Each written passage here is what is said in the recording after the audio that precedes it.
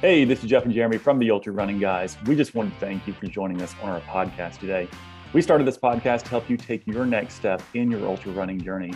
We also want to make sure that you are aware that there are a few ways you can connect with us. So be sure to check us out on our Instagram and Facebook accounts, and you can head over to our website, theultrarunningguys.com, so you can see the live races that we're hosting.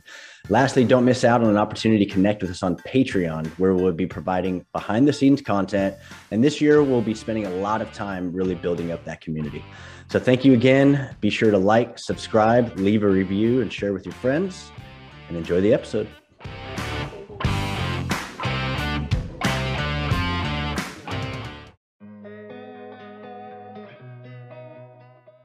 When it goes to get a buckle, miss a cutoff, or die, the miss the cutoff just means I'm not going to quit. And the die means I'm not going to quit. It means if I'm hurting, if my knee hurts, if my Achilles is ruptured, I'm not going to tap out and I'm not going to go get in the car. I'm going to walk until the race director says, hey, you timed out, man. Sorry, good effort, but you're crawling and that's not, going to make it. I'm just not going to quit. And that's a standard that I hold myself to. And it's a standard that my dang wife holds me to when I get delirious and forget that that's my standard.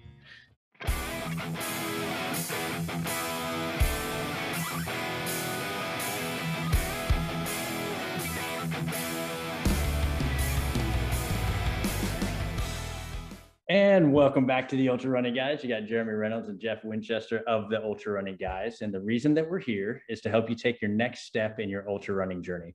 And so first, if you're listening, thank you so much. We would absolutely appreciate if you're listening on Apple and you're getting value, leave us a review. If you're on Spotify, go ahead and, give us the star rating. Those things really help us out. But here's the deal. So tonight's guest got into the ultra scene in 2019 and has since completed over a dozen events ranging from 50K to 200 miles. That's a long way. Pretty legit. He's currently training for the Mid-State Mile, which we're really excited to talk about, which is a last man standing event that takes place on the infamous Murder Mile in Tennessee. He's an aspiring professional ultra runner, but he approaches races with a personal standard of one of three things. He's either going to get a buckle, he's going to time out on the course, or he's going to die. So it sounds pretty extreme, but once you hear his story and why he's dead set on sharing a message of hope, I think you'll better understand what drives him and why this is so important to him. So this is definitely an episode you don't want to miss. And with that, Justin Hamilton, welcome to the show, man. Awesome. I appreciate it, man. That's a great introduction. It does sound intense when you say I'm, get a buckle, miss a cutoff, or die. And I always like to caveat that with, I am a father of two young kids. There is a certain limit. If a medical professional says you continue, your kids don't have a dad, I'm gonna stop. Right. But other than that, we're driving on. That sounded kind of weak to me. Yeah, he's calling you out. 30 seconds. We got to get rid of the kids. Yeah, right. We got to get rid of the kids. Well, that mindset is fragile. But so with that said, so obviously, when you say that, I don't think anybody goes, yeah, he's willing to lay down his life and leave his family out there. But it gives some insight really into how you approach things. And so like we said, so here's the deal, dude. I am super excited about talking about Mid-State Mile. We want to get into some of your training techniques. I think there's so much that people can learn as they're listening. That said, I think where we kind of need to start is understanding where you come from. And you've got a pretty gnarly story. We've listened to your stories on a couple of the podcasts, and there's some really good ones out there. And so I'll be honest, as we talked about this, it's there's so much to talk about with Justin, right? How do we fit this all into one? And so what we're going to kind of do is put you in a place that we think is really a good starting point for part of the journey. Take us back to, there was a moment you were going through special forces school. You're in the Q course. You find yourself in a swamp. You look over at your buddies, and I heard the beginning of this story. Set that scene for us. Tell us kind of how that day played out for you and why that was a transitional moment in your story. Yeah, so that's awesome that you laid out those details, man, because it brought me right back to that moment. I was in what we call in the military a draw, which for people who are non-military, that's just a watery, swampy, nasty area full of vegetation that's impossible to navigate through. But anyways, we were sitting in it, and my buddies were going off. We were pulling security while they were filling up canteens with this swamp water, and they were just dropping iodine tablets in it. And that's what we had been drinking for a couple of days. And it was fine. Like, we never got sick. But there was times where we wouldn't even filter it with a t-shirt. So you'd get like bits of sticks and stuff in there. I was waiting for this water to come, and I was like, man, this ain't what I want. And I was thinking about, I just bought a Jeep Wrangler, and it was a 2-door, and it was a soft top. And I was thinking about driving around and drinking an ice cold Bud Light and driving around in my Jeep. So breaking the law, drinking and driving. This is what I'm imagining while I'm in this school with, this elite school. And I make the decision right then and there that I'm going to quit. I'm like, well, this is it. I'm done, man. I'd worked for this for a year and a half, and I was about 6 months into what's usually about a 2-year pipeline. And I just gave it all up and ran up over the hill and quit. And, why that's a turning point for me is because when I woke up the next morning, I felt an extreme amount of guilt and regret after just getting a little bit of sleep, just a tiny bit of sleep. Because we were out there, we were doing what's called like, the REM sleep, where you fall asleep for like 30 minutes, you wake up the next guy, and you don't really get any sleep. So you start feeling weird. And once I got it, just like 4 or 5 hours of solid sleep, I woke up and I had a full belly, and I was like, dude, that's the wrong decision. And I told everyone I quit for my family. And I did want to go home to my wife, who she had just had our son, and I did miss them, but I was definitely powered by the alcohol. I wanted to go home and drink. You mentioned that when you woke up the next morning after quitting, you said you felt guilty. What's the guilt from? Yeah, so the guilt would be everything that my wife had sacrificed for me to be here. So in order for me to go to the Special Forces School in North Carolina, she had to give up her orders to go to beautiful Albuquerque, New Mexico, to be a recruiter, which is a super cush job. She had just done 2 combat deployments. She was ready to take a break. And instead, she got sent to Fort Bragg in the 82nd Airborne, which is known for rapid deployments, rapid training. And I got her pregnant again and sent her to this unit pregnant. Now she's pregnant with our second son. So that was just a tidbit of the guilt, was that now I had made this huge decision, this huge family decision by myself to quit. Had I talked to her, she'd have talked me out of it, just like she does in everything in my life nowadays when I want to quit. She didn't have the opportunity. She had no say in this life-changing moment. And so there was that. And then there was my dad. I no longer speak with my dad anymore. And that's something I don't really dive into, just out of respect for him. But at the time, we were really close, and he was in the military for 30 years. And I really felt bad for quitting, because I knew he was looking up to me, maybe not living vicariously through me, but he was really stoked that I was going to become a Green Beret. And I knew I was going to have to make the call to him. So between my wife and making the call to my dad, I knew my mom would be happy. So I knew I at least had her. She would be like, oh, thank God, my baby's not going to die. And, not that my wife or dad wanted me to die, but they just definitely would have pushed me to stay in. And neither of them had a say in it, and I felt guilty. Is it the guilt driven from the idea of letting them down? Or because you letting my dad down? Okay. Letting my dad down. And then for my wife, just the fact that I made a selfish decision, I think, so she gave up all this in her career to follow me, because she had faith that I was going to stick it out and become a Green Beret. And then the plan was for me to become a Green Beret. My pay would go up a ton, and then she would get out. And so when I quit, all that got just drastically, life-changing. Like, she was now like, well, am I going to stay in? Because I'm the higher rank, I'm making more money. And then that's what happened. So she ended up having to stay in, and she ended up having to stay in the 82nd Airborne doing a job she didn't want to do. And that was all because of me, you know what I mean? So there was a lot of guilt for that. Yeah. Okay. Yeah. And so obviously there's a lot to unpack there. And the reason that we kind of picked that moment is because I also, when I heard you talk about that before, you call that your first and last DNF. DNF, yeah. And so for a guy who's got a standard that we talked about in the intro, right, of, hey, there's only 3 choices here, but quitting is not one of them. Yeah. but alcohol is also a very big part of your story. And so as you go from the military, kind of talk us through, okay, so what does the next transition look like? How does alcohol play into that? And how does that just kind of, I guess, help take you along the journey to the Justin we know now?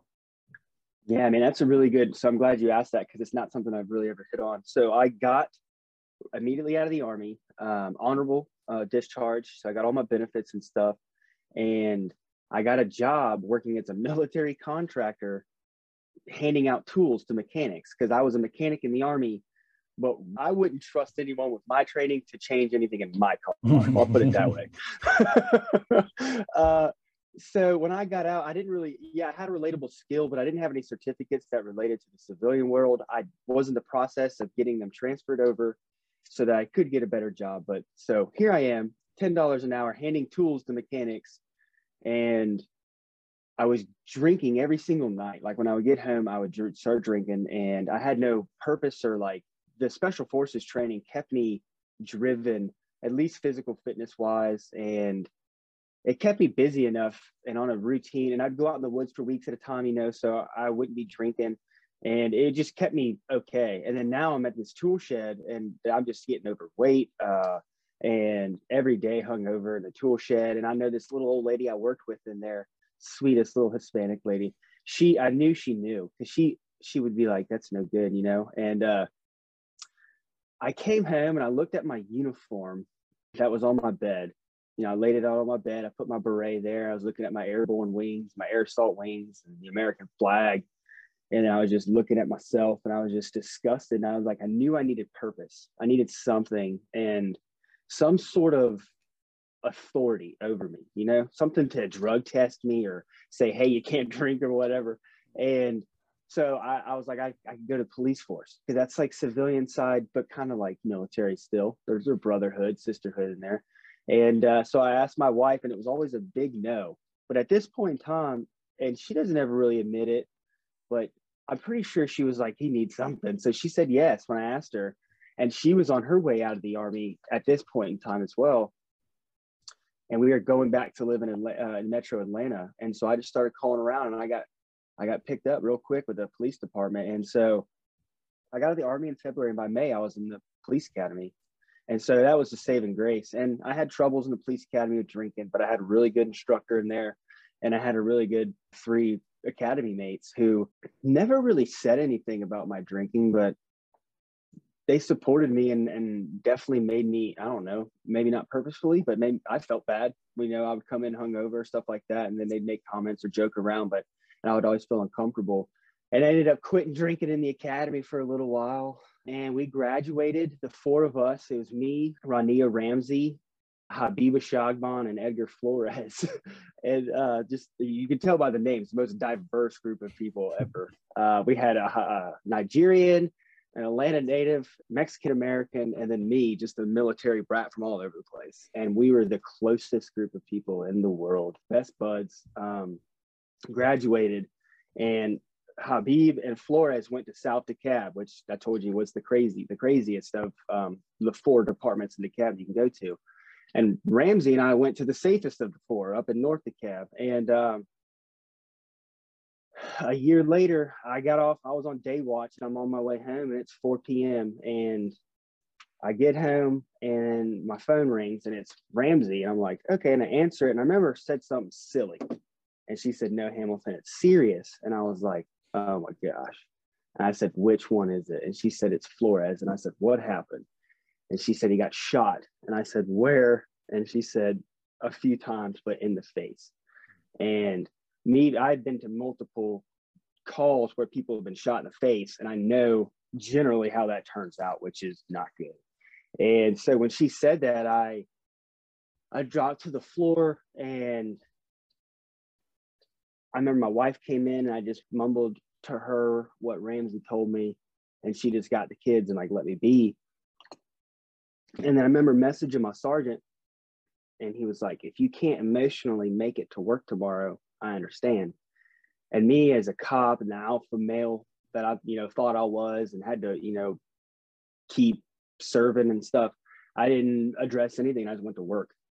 And so I remember no one wanted, so Flores pulled someone over and they ran on foot and he chased them and the guy turned around and shot him, shot a few times. And like, if any of us tried to do that, you go get someone you know who's good with a gun and tell them to go take off running and then turn around and shoot and hit me 3 times.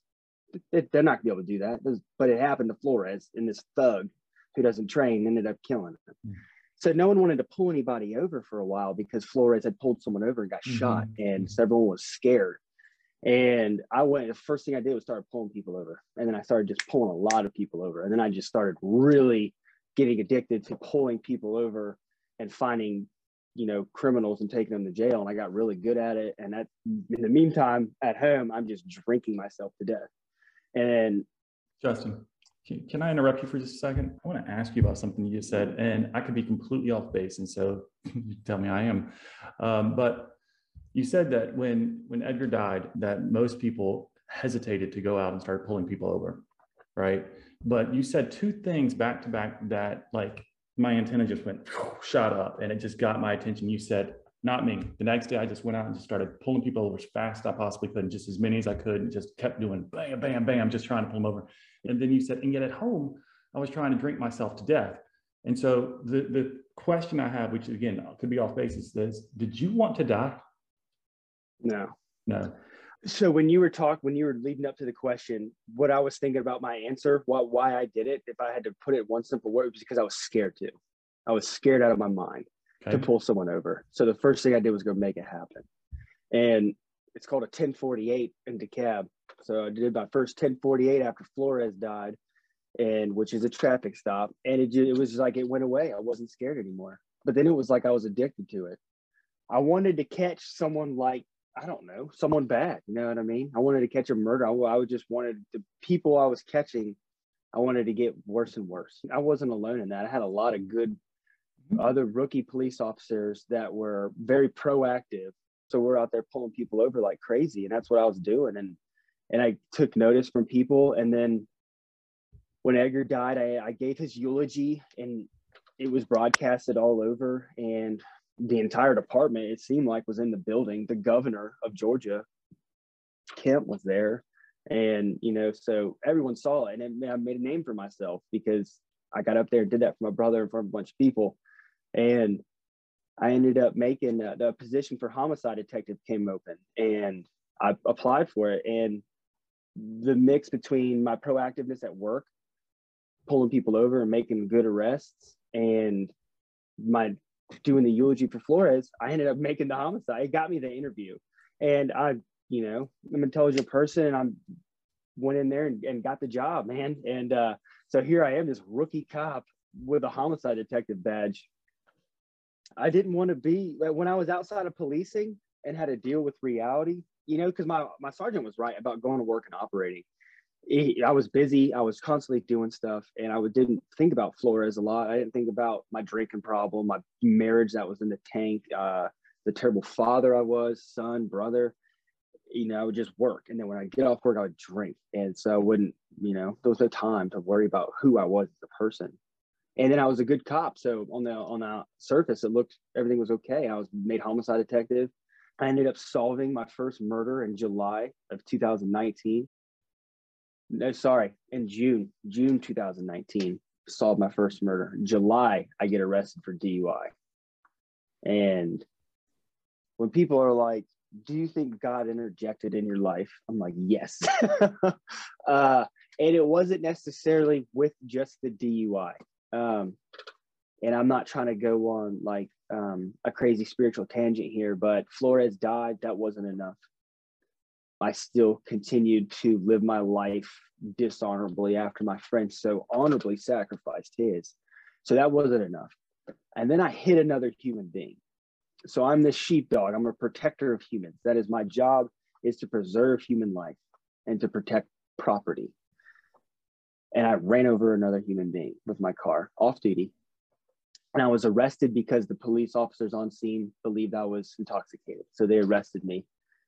And that wasn't enough because I got out and didn't stop drinking. I remember one sober day. When I say sober, I mean off alcohol. I was taking muscle relaxers still. And I managed one day without alcohol. And I was on this vicious cycle to where I would wake up so hungover, I would need a drink to just calm my nerves and stuff. And I was physically addicted to it. But I made a sober day. It was July 24th. And then I woke up on July 25th and looked in the mirror, and I shaved my head. I remember shaving my head. I just read that book, Can't Hurt Me, from David Goggins. So this is where I got the idea from. I'm looking in the mirror and I shaved my head, and I'm thinking about Flores, and I'm thinking about all this shame. All this shame starts just piling on me, man, like so much weight. And I'm just thinking about how he died. I'm literally envisioning the scene, and I'm thinking about how I lived my life and how like I went and ran someone over. How did I repay him? By just becoming a criminal. And it was enough shame and guilt to take me to AA. And I went to AA that day, and I got a white chip, and that was my first sober day. So that was, July 25th, 2019. And I haven't had a drink alcohol since, man. And so all that stuff got interjected with, dang, man, Flores dying, the DUI at work, hurting another human. And then finally, it was the poison in me. I had to get out to see what I needed to do. And it was crazy because I didn't know anything else to do but to run. I ran an ultra in 2014, and I had a little bug in me from that still. And I had read all the ultra books in the years. Even when I was overweight and alcoholic, I was still keeping up with them. And I knew I had something. I knew I would never be fast like Jim Walmsley, or, be able to do that crazy stuff, Zach Bitter, 12-hour 100s. But I knew I had something else in me, a toughness and a grit that wasn't common. And I was like, if I can push myself, man, if I can get fast enough, I think I can become a professional ultra marathon runner. And everyone I told laughed. My brother they supported me, but they giggled. And I think one of them said, you know how insanely in shape those people are? And so the person telling this is 230 pounds of fat. And so, I don't blame anyone for laughing at me. My wife didn't laugh. She kind of giggled, but then she saw it was serious, and then she was almost like, oh crap, like look what we're in for now. She went back to work, covered the financial loss that I had from getting fired for my DUI. And then I just started running on a treadmill in my basement like crazy. And I ended up running a marathon. And at this point in time, I was getting more back into the ultra scene on Facebook, and I was following East Coast Trail and Ultra Runners Facebook page. And I posted my marathon on there. I made a little YouTube video and posted it on there, thinking I was bad to the bone, man. And people just put all their awesome feats, 200 miles. I saw the Zach Bitter thing, and I was just like, wow, I'm so small. And someone tagged the Treadmill 100 race on there. And I was like, well, I got this connection with the treadmill now. That seems pretty weird. Maybe I can do something with that. Okay. So maybe I could do a sub 24-hour one. And I plan to do it on the anniversary of Edgar's death on December 13th. And this would have been 2020 now. And so I trained and ended up moving from South Atlanta to North Atlanta. It's right the foothills of the Appalachian Mountains. So you get a lot of hilly terrain. And I moved there and started running all these hills, and I'm still trying to train for this Treadmill 100. And then I meet all these trail people and really get into the ultra community by the help of this dude. I'll always give him a shout out, Phil Heath, man. He took my hand. I was like this indoctrinated military guy, and he took me into this loving, happy place in the woods, man, where people were running and just not judging you for anything. And so I got to fall in love with the ultra community outside of the love I found in pushing myself on the treadmill and getting PRs, the pride of wanting to stop during that marathon but keep it going. I do just want to hear real quick the first story, and then we're going to get into some of the running stuff, but because I loved hearing it before. Tell us about the first time you got picked up by a stranger as a prior homicide detective, and what that was like for you. That was kind of your big introduction to the trail community, right? Yeah. So I had moved from South Georgia to North Georgia, and I was in this neighborhood, and I was just destined to meet someone who knew something about trails. And so I made a running group on my, from my neighborhood, I just moved there, made a running group. And then this guy posts an invite inside that running group to go run on some trails. And I was like, okay, this is it. I'm going to respond. And that was a lot for me to even respond. And I was like, I'll go out there and meet these people. And then he responds and says, cool, I'll come pick you up at your house. And I was like, what? Oh, man. And so not only now am I like nervous, it's going to be awkward. I'm going to be with this new person in their car. But I'm like, I just got done solving murders, kidnappings, carjackings, armed robberies. And this is exactly how you get one of those things done to you. And I was like, well, I told my wife, and she even thought it was crazy. She was like, well, at least you're not driving. And then we were like, well, I have my hands free. If I need to do anything, I could turn the wheel or punch him in the face. And, I'll be okay. And I remember like making sure the doors don't like have razor blades on the locks in case I try to pull it up or something. I saw that in a movie one time, and there was no razor blades, and he ended up just being a really good human being named Phil Heath. He brought me that day to a place in Cartersville, Georgia, known as the Pine Mountain Recreation Area, not to be confused with Pine Mountain, Georgia. This is a little hump in the middle of nowhere, and it is 650 feet of gain and a half mile straight up. And it's this little segment called Cornbread. And it was a mountain bike downhill segment that I don't know how people ride their mountain bikes down it and live. And that we turned it into our climbing segment. And we remember he was like, hey man, go out here and train on Cornbread. If you want to become a trail runner, you want to do this race in North Georgia that has all these hills, you need to train here. And so we started training there like psychopaths. And then we became like these like cornbread junkies because it was called Cornbread. And we would just go there, run up and down all day long. And we got really in shape from running just the constant downhill. I know now was what really benefited me later on, that repetitive going down so steep. And so, yeah, that was my first introduction to the trail community. And then now have this excitement from, the trail community that you guys know about. And I just got addicted, man. And I ended up running that race, and I was on pace to go like sub 20 for the first 50 miles. I did 50 miles in 9.5 hours. It's officially my 50-mile PR, and it was on a treadmill. And then I remember between miles 50 and 60, I started feeling some tightness in my left quad, and then down to my shin. And I was like, all right, just run through it. That military mindset, just run through it. And so I kept running, and then closer to mile 70, it started to get to where I couldn't really bend my leg much. And I was like, man, all right, I'll take my leg straight. And so I didn't know anything. I hadn't started my sports science master's or any of my ultra coaching certifications. So I didn't know anything about anatomy. So I just taped as tight as I could over my knee, over the kneecap, just tight. And, you're supposed to leave a hole for your patella. And I wasn't able to run or even walk like that. And then so here I am, I'm laying on the cold basement concrete floor. And I was broadcasted live on Facebook.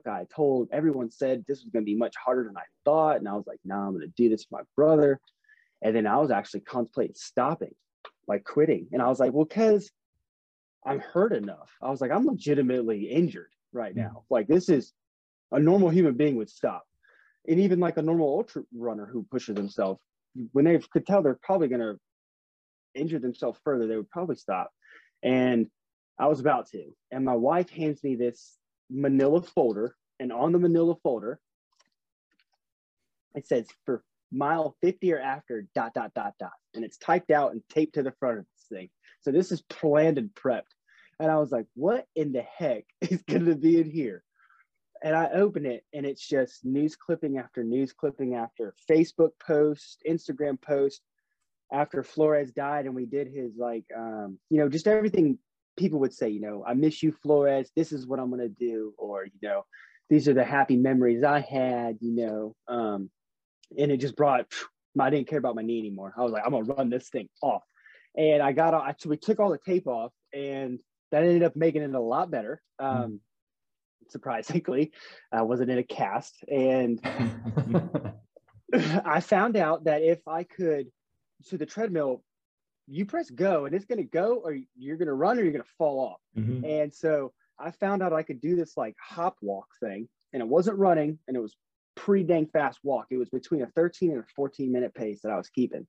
And while walking. And my wife was like, the kids were now in bed. She had just put the kids down in bed. And I was like, can you sit in this chair and talk to me for the next 30 miles?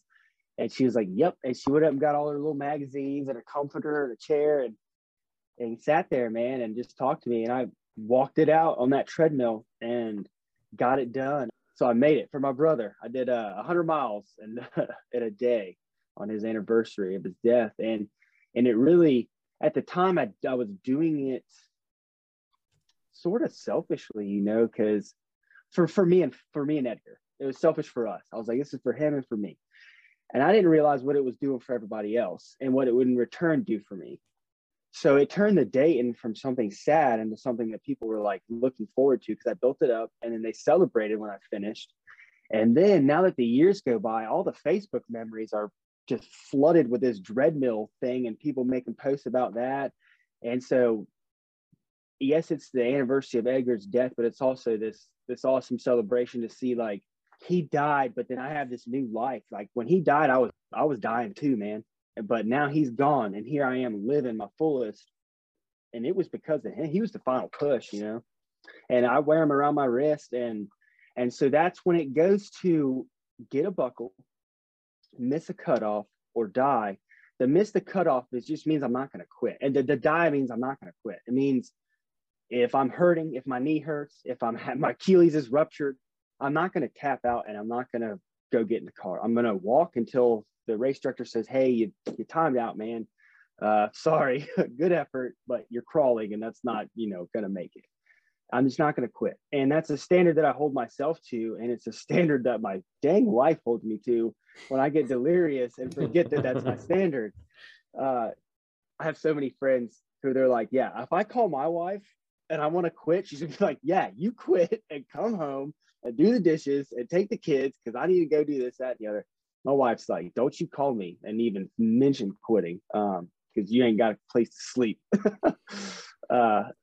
Yeah, man, she pushes me. So yeah, we got the treadmill done together. And that was that beautiful story of the Manila folder, man. I love telling that one. I'm going to say something that's great real quick. I hope you tell your wife that you love her just about every single day of your life, only because she is a saint. When I hear her steady presence in every bit of your story, having always been there through all the highs, but a lot of the lows, and she doesn't let you quit, because I don't think she wants to quit on you, which I think is fantastic, just to hear her name keep coming up in small segments every time you talk about all the things you've been involved in. It's incredible. So kudos to your wife. I want to say thank you so much, and for bringing her up. It takes a certain amount of insanity to go out and do the type of, I'm not trying to talk myself up, I'm talking Stephanie up, to do the type of training I'm doing. It takes a certain type of mental fortitude, and also grit and insensitivity. And you know what I mean? I'm a hard individual to be around sometimes. And she deals with all that craziness that everyone else sees the glory of. Like me finishing Fierce Dragon, everyone's like, yes. She, for a year, she dealt with the obsessiveness that I've trained, you know what I mean?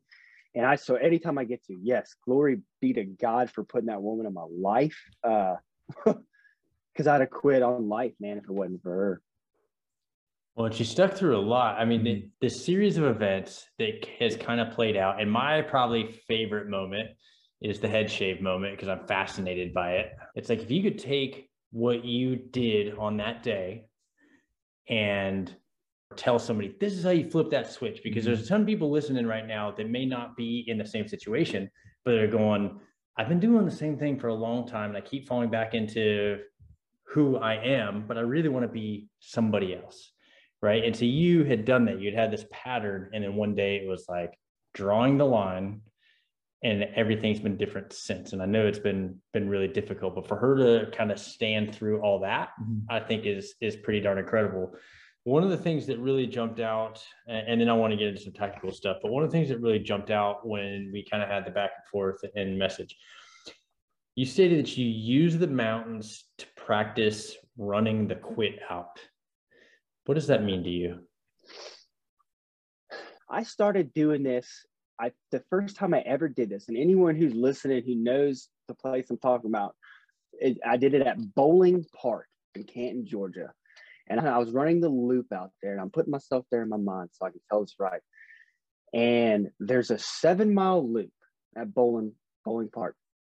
But there's a spot there about mile 3 where you can split off and go on like a different trail, a different color trail. And so I'm on the orange trail, and I'm like, all right, I can split off, and that's going to take me home with 3 less miles. And I remember that day, I was like, why do you want to do that? That's less, you're supposed to do the 7. That's what you said you were going to do. Why would you have that weak thought? And this is ridiculous. But I was like, now you're punished. And then so I made myself do the 7 and then do more. I did 2 more. And then so that day I was so proud of myself because I wanted to quit and I didn't. And I was like, I never really associated with quitting into training. I always associated with on race day, like it was this dreaded thing that might show up on race day. Will I want to quit? I don't know. And then I found out, well, dude, I can make myself want to quit in training, because at that point in time I was in a build and I was running probably 70 miles a week. So 3 less miles was a big reprieve. And then so now that I moved out into the mountains, holy smokes, it is times 10. But then when I first moved out here, started running in the real wilderness, I run at 2, 3 in the morning. And in the winter, especially where it's super foggy and you can't see, I legitimately got brought back to my little kid days where I would turn off the light and run to my bed. And I would be like, I don't want to get out of the car. Why am I so scared right now? And it wasn't like I was scared of a ghost or a bear, or it was like everything. I was just scared of the weather, bears, yeah, sure, ghosts, I don't know. And my headlamp not working, getting cold, not finding a water source because I'm using a filter today. And whatever it was, I would always make myself get out of the car, obviously. And I ended up never pressing snooze. You know what I mean? I figuratively took the snooze button out of my life. And anytime I was like, I said, I'm going to do this, I'm going to do it. And the mountains became just an amazing place to start making myself want to quit. I would be like, okay, let me see. Here is a 30-mile route with 10,000 feet of gain and loss. I know I can do that with poles, but I don't know if I can do it without poles. So today I'm gonna leave the poles home, and I'm not gonna go put caches of water out there. I'm just gonna bring this Sawyer filter with me. And so they're just making it as crappy as possible.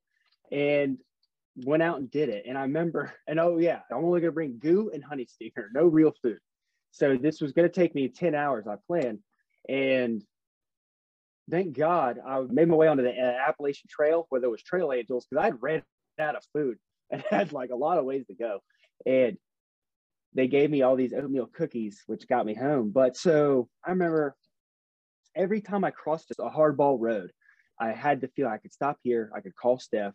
She would come pick me up. I'm 15 miles in with 7,000 feet of gain. You know what I mean? I don't need to go to, this is a good training run. But I also said I was going to do 34. Okay, no, keep going. And then every hardball road I crossed, I went through that. And I would want to quit and call Steph and come pick me up, because I had a good excuse. I was out of food. And I was like, man, come on, just keep pushing. And this is just an sign of one training day of a lot of training days I have. And so I wanted to quit a million times. And then I remember running into Vogel. I almost wanted to cry because I ran from my house to Vogel State Park. And I almost wanted to cry because of how hard it was and how much I wanted to quit, how many opportunities I had to quit, but I didn't. And so I used the mountains to train to quit out of at least that day. And I bring that into my training, man. I know what it's like to have that feeling of, it's that overwhelming feeling of I want to stop, and I have a reason to. And so I bring that into all my races, all of them. And it helps me because the biggest thing people are scared of when they go to try to win a race or to do a good time is blowing up, to getting GI issues, blowing your quads out and not being able to get that buckle. Well, to me, I'm like, I'm going to get the buckle, man. It's going to happen, because if I run the first half of this 100-miler in 9 hours, the cutoff, I have 10 hours until the next cutoff. You know what I mean? I can take a nap and then get up, eat some warm food, get a professional massage, and then walk it in. And so, and I am one of those people who, you know, when I watched Western States, this last Western States, and I saw those pros, Hayden Hawks and Camille Herron, they didn't quit and they just ran it in, man. I was super proud of the winners, but I can't tell you who anyone besides Jim Walmsley was that did good. But I can tell you Camille Herron and Hayden Hawks, I thought they were going to quit and they didn't. We had the same conversation after that. Yeah. It was, so much respect, because it's hard. It's way harder, right? Trying to hold that line. And then when you don't make it, you go, oh, I'll just try it next time. To hold that line, blow it up, and then go, all right, it's going to be a long day, you know, but let's go do this thing. Yeah.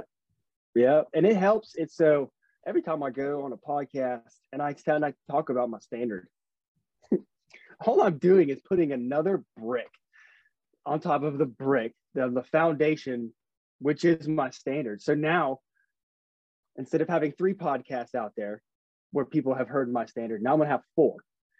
So when I go to a race and I want to quit, even if everything inside of me wanted to quit, that awesome thing that we all have called pride and ego, I remember these podcasts. You know what I mean? I remember telling you, Ryan Pluckelman, and everybody else, that I'm not going to quit. Yeah. And so it helps. The good news is we don't have a lot of people that listen to ours. That's not just true. Kidding. No, but it's interesting you just said that, because there is an external pressure that you put on yourself by putting that kind of statement out there. But that's not what prevents you from quitting when you're in the middle of a training run that's 30 miles like you just described.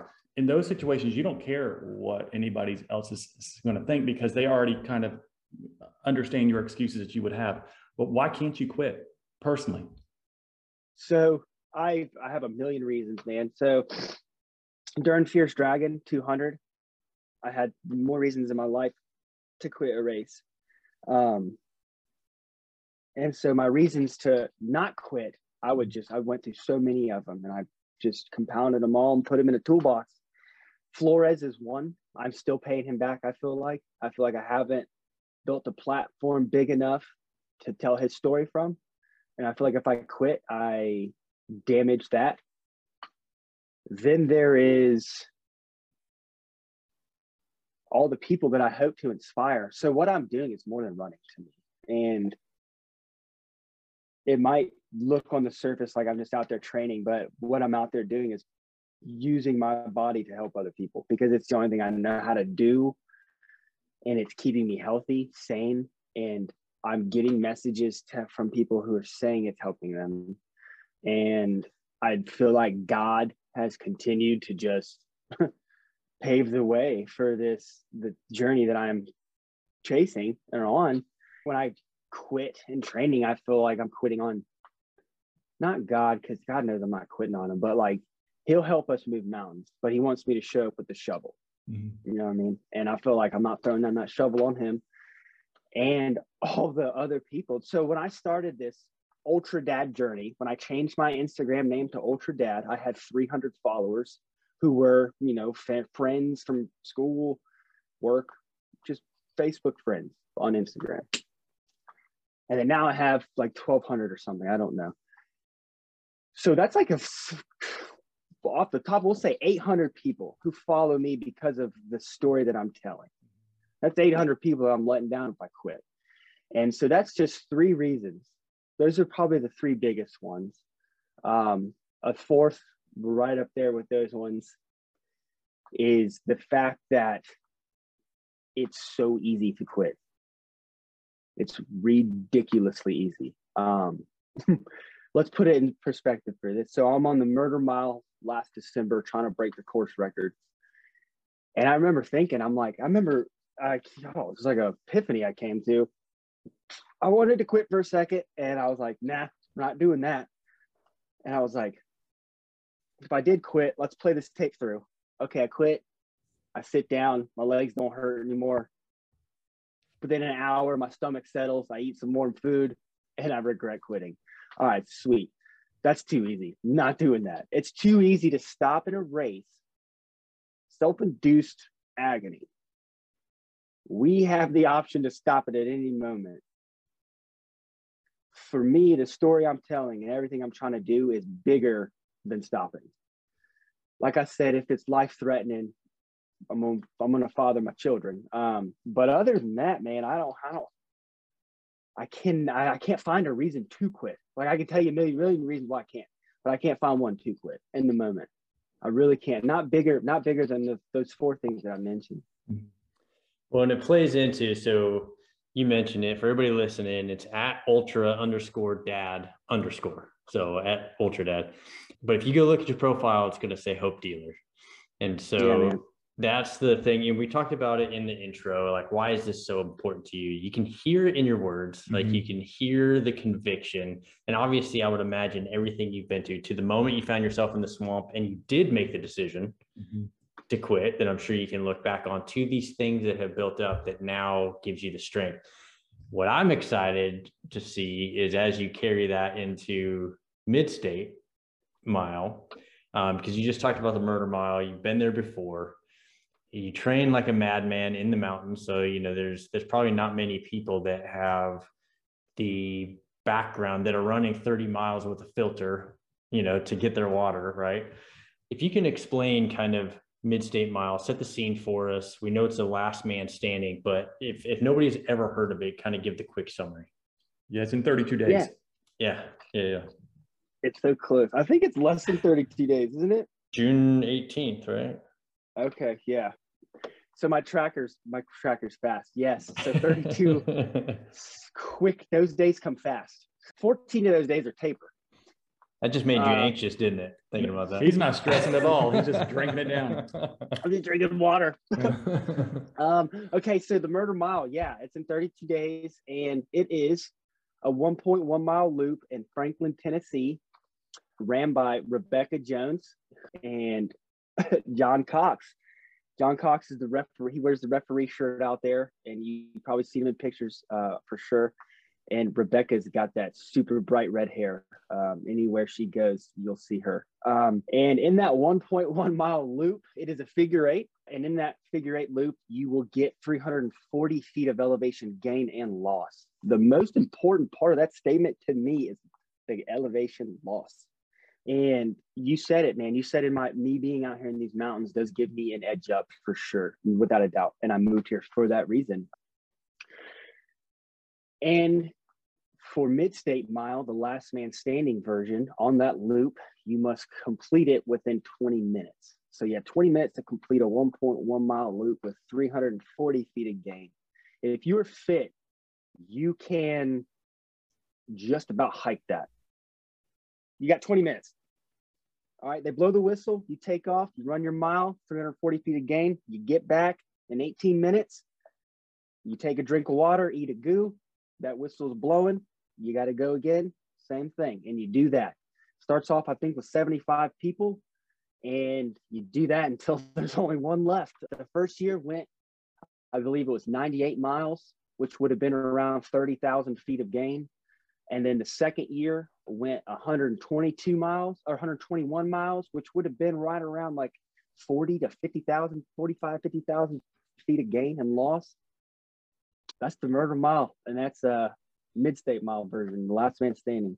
And for anybody, listen, the first time I saw it was actually Jesse Itzler doing stories there, because he was there with Chad Wright and kind of that crew, and it was fascinating to watch. And so if anybody is plugged in, that's the race that they did that. Also, I know that you've got a relationship with Salty Britches and Amy Tucker, and I've seen her, you know, be out there, and it just seems like, one, a very cool atmosphere, but two, I mean, it's legit. Like, you know, how are you feeling about it? Are you excited? Are you nervous at all? Are you just focused? It's hard for me to be real honest without sounding extremely arrogant. So when I first came to Mid-State, I was like, I got to beat Chad Wright because he was the wizard of the murder mile. You know what I mean? If you were going the Mid-State mile, he was the guy with the target on his back. That's just what happens when you put yourself in that position. And so, yeah, when I first started the training and up the Tennessee mile, I wanted to go there to beat Chad Wright. You know what I mean? Because his name was just on the title. Right. And in the process of the training and the going back to the murder mile and being a competitor in there instead of just a spectator, dude, I learned this wasn't about any individual. This wasn't about me. It wasn't about Chad Wright. Yes, he did. Thank God he went there, and Jesse Etzler, because they made it famous, which in return, I've learned about it because of the same reasons you mentioned, Jesse Etzler, Chad Wright, Amy, and all of them. And I was like, man, this is so much bigger than me. And the reason people run 122 miles with 45,000 feet a gain or however much it was is because of the 75 men and women that were in there pushing them to that point.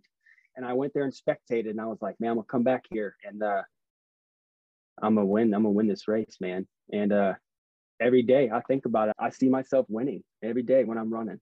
And it might not be how it plays out, but that's the tape I play right awesome. now. So what would be more important to you, winning or breaking 122 miles?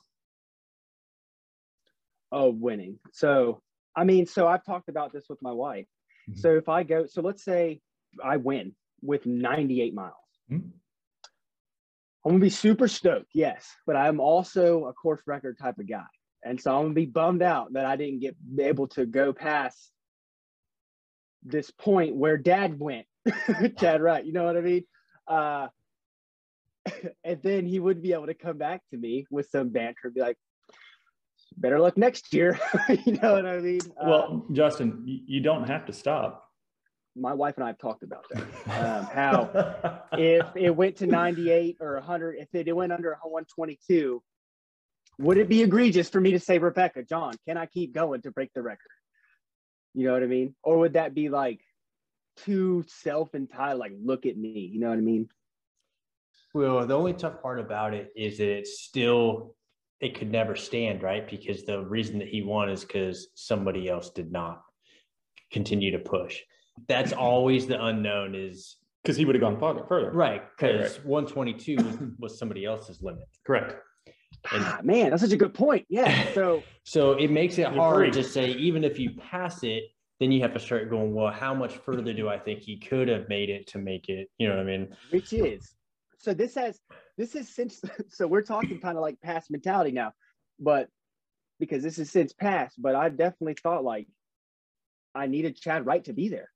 I needed him to be there, but I don't. That was up until Tennessee Mile. I was like, I need Chad Wright to be there to go that far. But that was such a naive mindset. And I was a new ultra runner. I am a new ultra runner. So I don't beat myself up too much about it. I've had negative, intentions at first, whatever. But, glory be to God for me finding, my true purpose and the true reason and the backing of this race during the training for it. You know what I mean? It took, less than a year for me to go full circle and start training for the right reasons and picturing.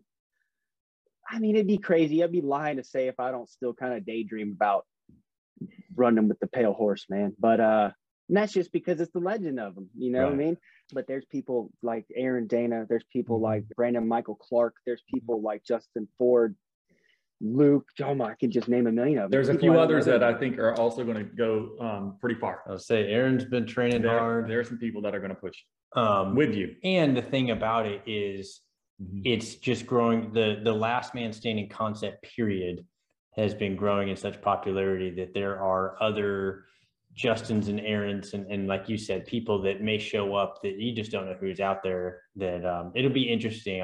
I'm super excited to kind of keep track of it. It's always fun to watch. I know we're getting a little bit short on time, but I want to make sure we touch on some tactical stuff, because you are so disciplined and intentional, at least from the outside looking in, on how you do things. And you've already talked about the over preparedness. So somebody wants to train in the mountains. They want to know how to protect their legs. What do you think are what are the things that you do? And what would you say are a couple of the critical things for like mobility, protecting your legs and knees, any other specifics that you're like, man, these are my foundation for mountain running? Yeah. So the biggest thing is you need to, in my opinion, you have to match your gain with your loss. So a lot of people for mid-state, at least when I watched them training for Tennessee Mile and looked into people's training after I spectated the first year, they did a lot of gain. They did a lot of treadmill, weighted treadmill, ton of stuff. But they didn't do a whole lot of the loss. So they weren't training their legs for the deceleration, for going downhill, for braking. They were just training for going up. And so they had half of the formula right. And then so outside of that, so if you can match your gain with your loss, so I go to a climb that I can go up and down and I do repeats on it. So my gain is always matched. Like I've wanted to do the treadmill. Like I need 17,500 feet of gain this week. And I have a wedding to go to in Virginia this weekend. So I'm like, I could get on this treadmill behind me and crank it at 15%. I could knock 5,000 feet of gain out in 2 hours on this thing and be, and have these numbers done. But I can't go down. So to me, for mid-state, I cannot do that. I won't do it. And I'm not telling other people not to do it, but my over obsessive mindset is like, nope, not happening. Just that's how much this race means to me. So what do you do if you can't run in the mountains every day? Mm-hmm. I'm actually in the middle of putting together a video for this because I've had so many people ask me about the mobility, strength, and stuff that I do to help protect my knees. But a quick overview, there are 2 apps. One of them is called ROMWOD and one of them is called GoWOD. And they are both CrossFit oriented. And you look at the most fit people in the world, they're putting their bodies through the biggest ringer. There's these CrossFit people. And they do this because they put their body through range of motion workouts. And what that is basically you're actively stretching and going through poses and opening up your hips and doing stuff. I can get into poses now that I couldn't fathom doing, a year ago. And that is a big one. Yoga. So you can don't want to call it yoga. You can just call it stretching for a long time. You don't want to be spiritual about it. You don't have to be. But I would honestly, most important, I would download those apps. To me, you're doing yourself a disservice if you're not implementing some type of range of motion workout into your week at least once or twice a week, man. And I do it every day. And then you're going to want to implement some type of strength resistance for that to mimic that going down. So you could, the box jumps, but not jumping. You just do step ups and step downs, step ups and step downs. And then you go to stairs. So one of my favorite things to do, and you can use trekking poles or you can just use the railing. And you take a step down, like I really want this video. I'm gonna make this video. So you just take a step down and the idea is to bend your knee and get your knee over your toes. And so you're really flexing your knees and the patella tendon there and stretching it. And to encompass that all into a brief statement would be, I am very hyper focused on mobility and recovery. And my mindset is that you cannot overtrain if you do not under recover. As long as you recover enough, it is impossible to overtrain. And it's a play on words, but it's also a true statement. If you look at my training right now, I'm in my peak weeks right now. And if you look at my peak weeks now versus a year ago when I was peaking out for Cruel Jewel, I am training a third less now, miles wise. But I am doing 3.5 to 4 hours a week of mobility. So I might not be running those 4 hours, but now I'm doing mobility and strength. And I always feel scared saying this because if I go to mid-state and blow out my quads, then what, the downhill guy blew his quad out? But you know what I mean? It's given me an edge up everywhere I've went. I am able to keep up with people who are much, much faster than me on downhills. Mm-hmm. And I've had people who are professional ultramarathon runners tell me, yeah, man, you got a good downhill game. And it's because I deliberately train for the downhills. I go around, and if there's a really steep climb and it has a crown on it, I go on Strava and I make a segment for the downhill. Mm-hmm. And I go and I make the crown, you know what I mean? I deliberately train for downhill running, and it benefits me, man. That's a lot of good tips on the importance of elevation gain and elevation loss. I think a lot of people will will think in terms of training for elevation from a gain perspective and not the loss. So I think Yes, you yeah. are really hitting it hard there. I think it's great. Just out of curiosity, what's your go-to nutrition? So I'm not going to say their brand name because they won't respond to my Instagram messages, but I use a gel, a little gel. The brand name is only 2 letters. The first one's G. That's awesome. No, I make fun about what. So I'm very open with reaching out to companies, and I'm no one yet. So rightfully so, I get ignored.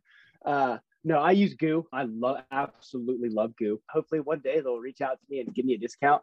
But I take it a Goo about every 25 minutes, regardless. And then I drink Tailwind. I will go from 1 soft flask of Tailwind to water, and Tailwind and then to water. So I don't get that flavor fatigue. Because I used to just do Tailwind and try to just get all those calories and carbs in. But I would get flavor fatigue, meaning like, you get that weird cotton mouth. I'm tired of this sugar in my mouth. And so going to the water, I would be like, oh, I want that flavor again. And I thought it was a good trade-off for me. And then the Goo every 25 minutes is kind of like a fail safe. It's like just in case I'm not paying attention to my body enough. My timer, I literally have a watch timer that goes off and says eat, and eat a Goo. But 9 times out of 10, I'm pretty dialed in with how my body is. And so I'll eat honey stingers too. Goo and honey stinger are my 2 main nutritions. And it took me a long time to get my gut to be able to accept those, because I would hear Carl Meltzer be like, yeah, just put some Goo in your pocket. And I'm like, what? How are you not going to puke your brains out? Like, that's not going to, I'll get GI issues, And I had to train my gut just like I did my legs. And I remember in Fierce Dragon is when it was a turning point. I couldn't eat solid food. So all I could eat was Goo. I sold out Walmart in Blairsville. Oh, man. I was eating. So every 25 minutes, I was eating a Goo for 113 hours. Yes. That's a lot of Goo. Yeah. I could have done that. Not at all. Goo and honey stinger. Goo, honey stinger, Tailwind. That's it, man. So outside of nutrition, what are your other kind of favorite gear or must-haves when you're out doing big efforts? Yeah, I'm big on a waist pack combined with a vest. So for Fierce Dragon, I was real set on having my food in my vest and my water on my waist, because in my vest would be warmer.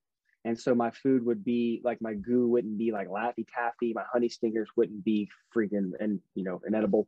And so I had all my food up here and all my hydration on my waist.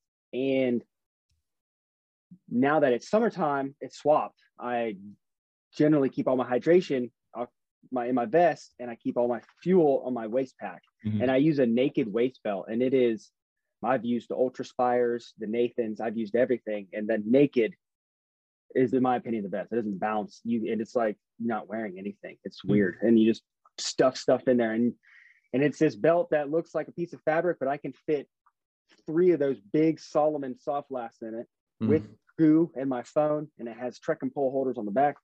But so I'm big on displacing that weight on big efforts. Waist pack and a vest. As far as shoes, I'm big on the Speed Goats just because they have a lot of cushion. But I went to this training camp out in New Mexico, sponsored by North Face, and they gave us a free pair of the North Face Victus. Hope I'm saying that right. And they have like a meta rocker in them. And I ran in them the entire week. So I ran 50 miles in them, put them in the box. And I said, those are my mid-state shoes. Wow. I like them more than Speed Goats, but I just can't afford another pair right now. You know what I mean? My wife says, you got to train like you're poor. So, so we're running into Speed Goats up until mid-state. And then I'm going to, I'll put some miles in them again, just to make sure I still like them. But yeah, that's it, man. I don't have any, like I said, I'm not sponsored by anything. I have Salty Britches, who has, just like my wife, pushed me and pushed me and pushed me. She pushed me to go to that trail camp out west. She, makes sure I have more than enough chafe ointment. And dude, I've got off the phone with her the other night. I spoke to her for 45 minutes, Amy of Salty Britches. She's like a life mentor, a second, I wouldn't want to say trail mom because she ain't old enough to be my mom, but you know what I mean? Right. she's better than a sponsor, better than, she's awesome. She comes with chape ointment, so that's a bonus. And she's been incredibly kind to us. She gave us Salty Britches for our first race. She sent us a bunch to hand out, and she's just always been so responsive and, like you said, super kind. And I'm a huge fan of Salty Britches, doing last mans and stuff like that. To me, that's a must-have. I'm sorry, I forgot Exoskin. I ordered a pair of them a year and a half ago, and I have not wore another pair of shorts since. Wow. And it took me a little while, but I am the guy who wears just the Exoskin. I don't wear shorts on top. You know what I mean? So it's a little graphic, but it gets the job done, man. And I do, if you can penny pinch, you know what I mean? Go into your couch, get the money, get the coins, save up, and get some Exoskins. You can use my code UltraDad and for 20% off, man. But it's life-changing short. It is a life-changing. Seriously. Salty Britches, the things that they're a very good product, and I think it works fantastic for chafing at all body parts, right? I learned something about them at the Umstead 100. We got some of the sample packets from her. We also got the tubes as well.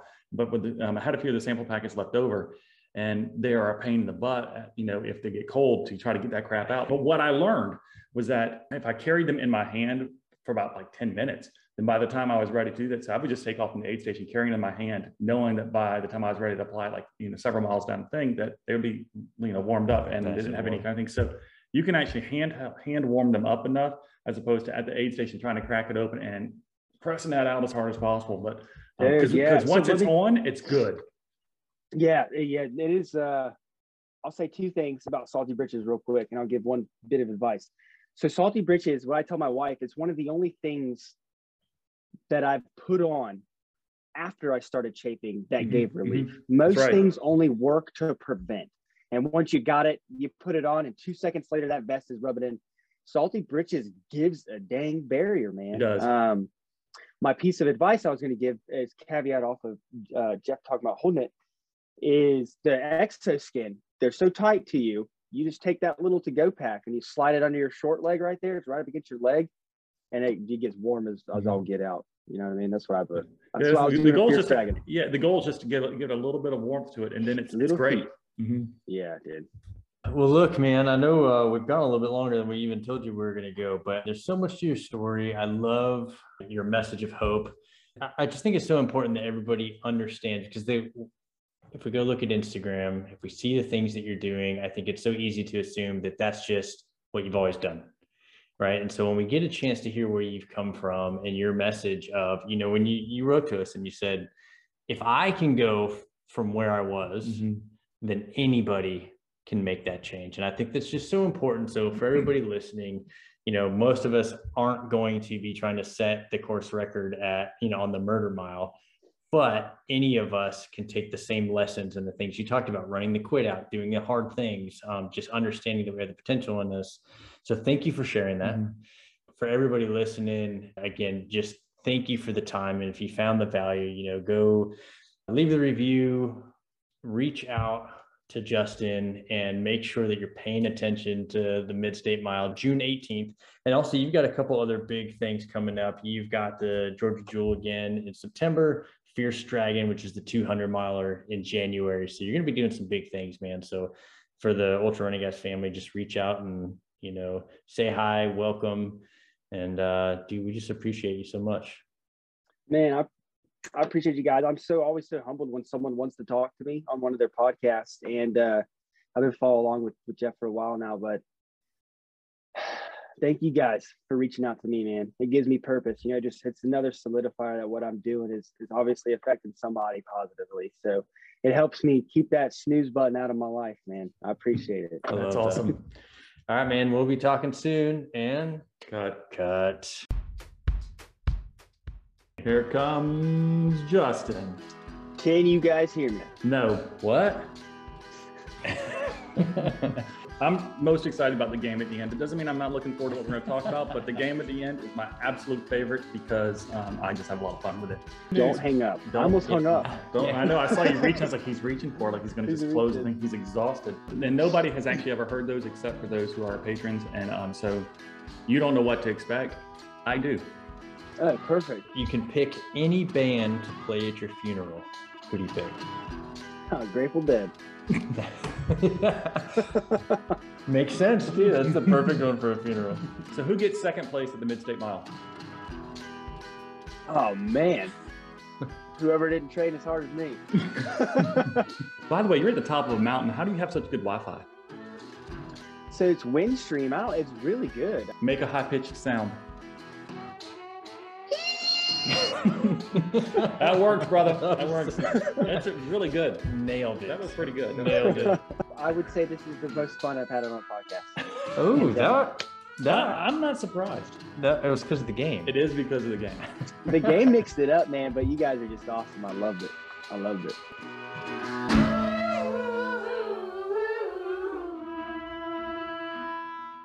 Can you guys hear me though, for real? We got you loud and clear, man.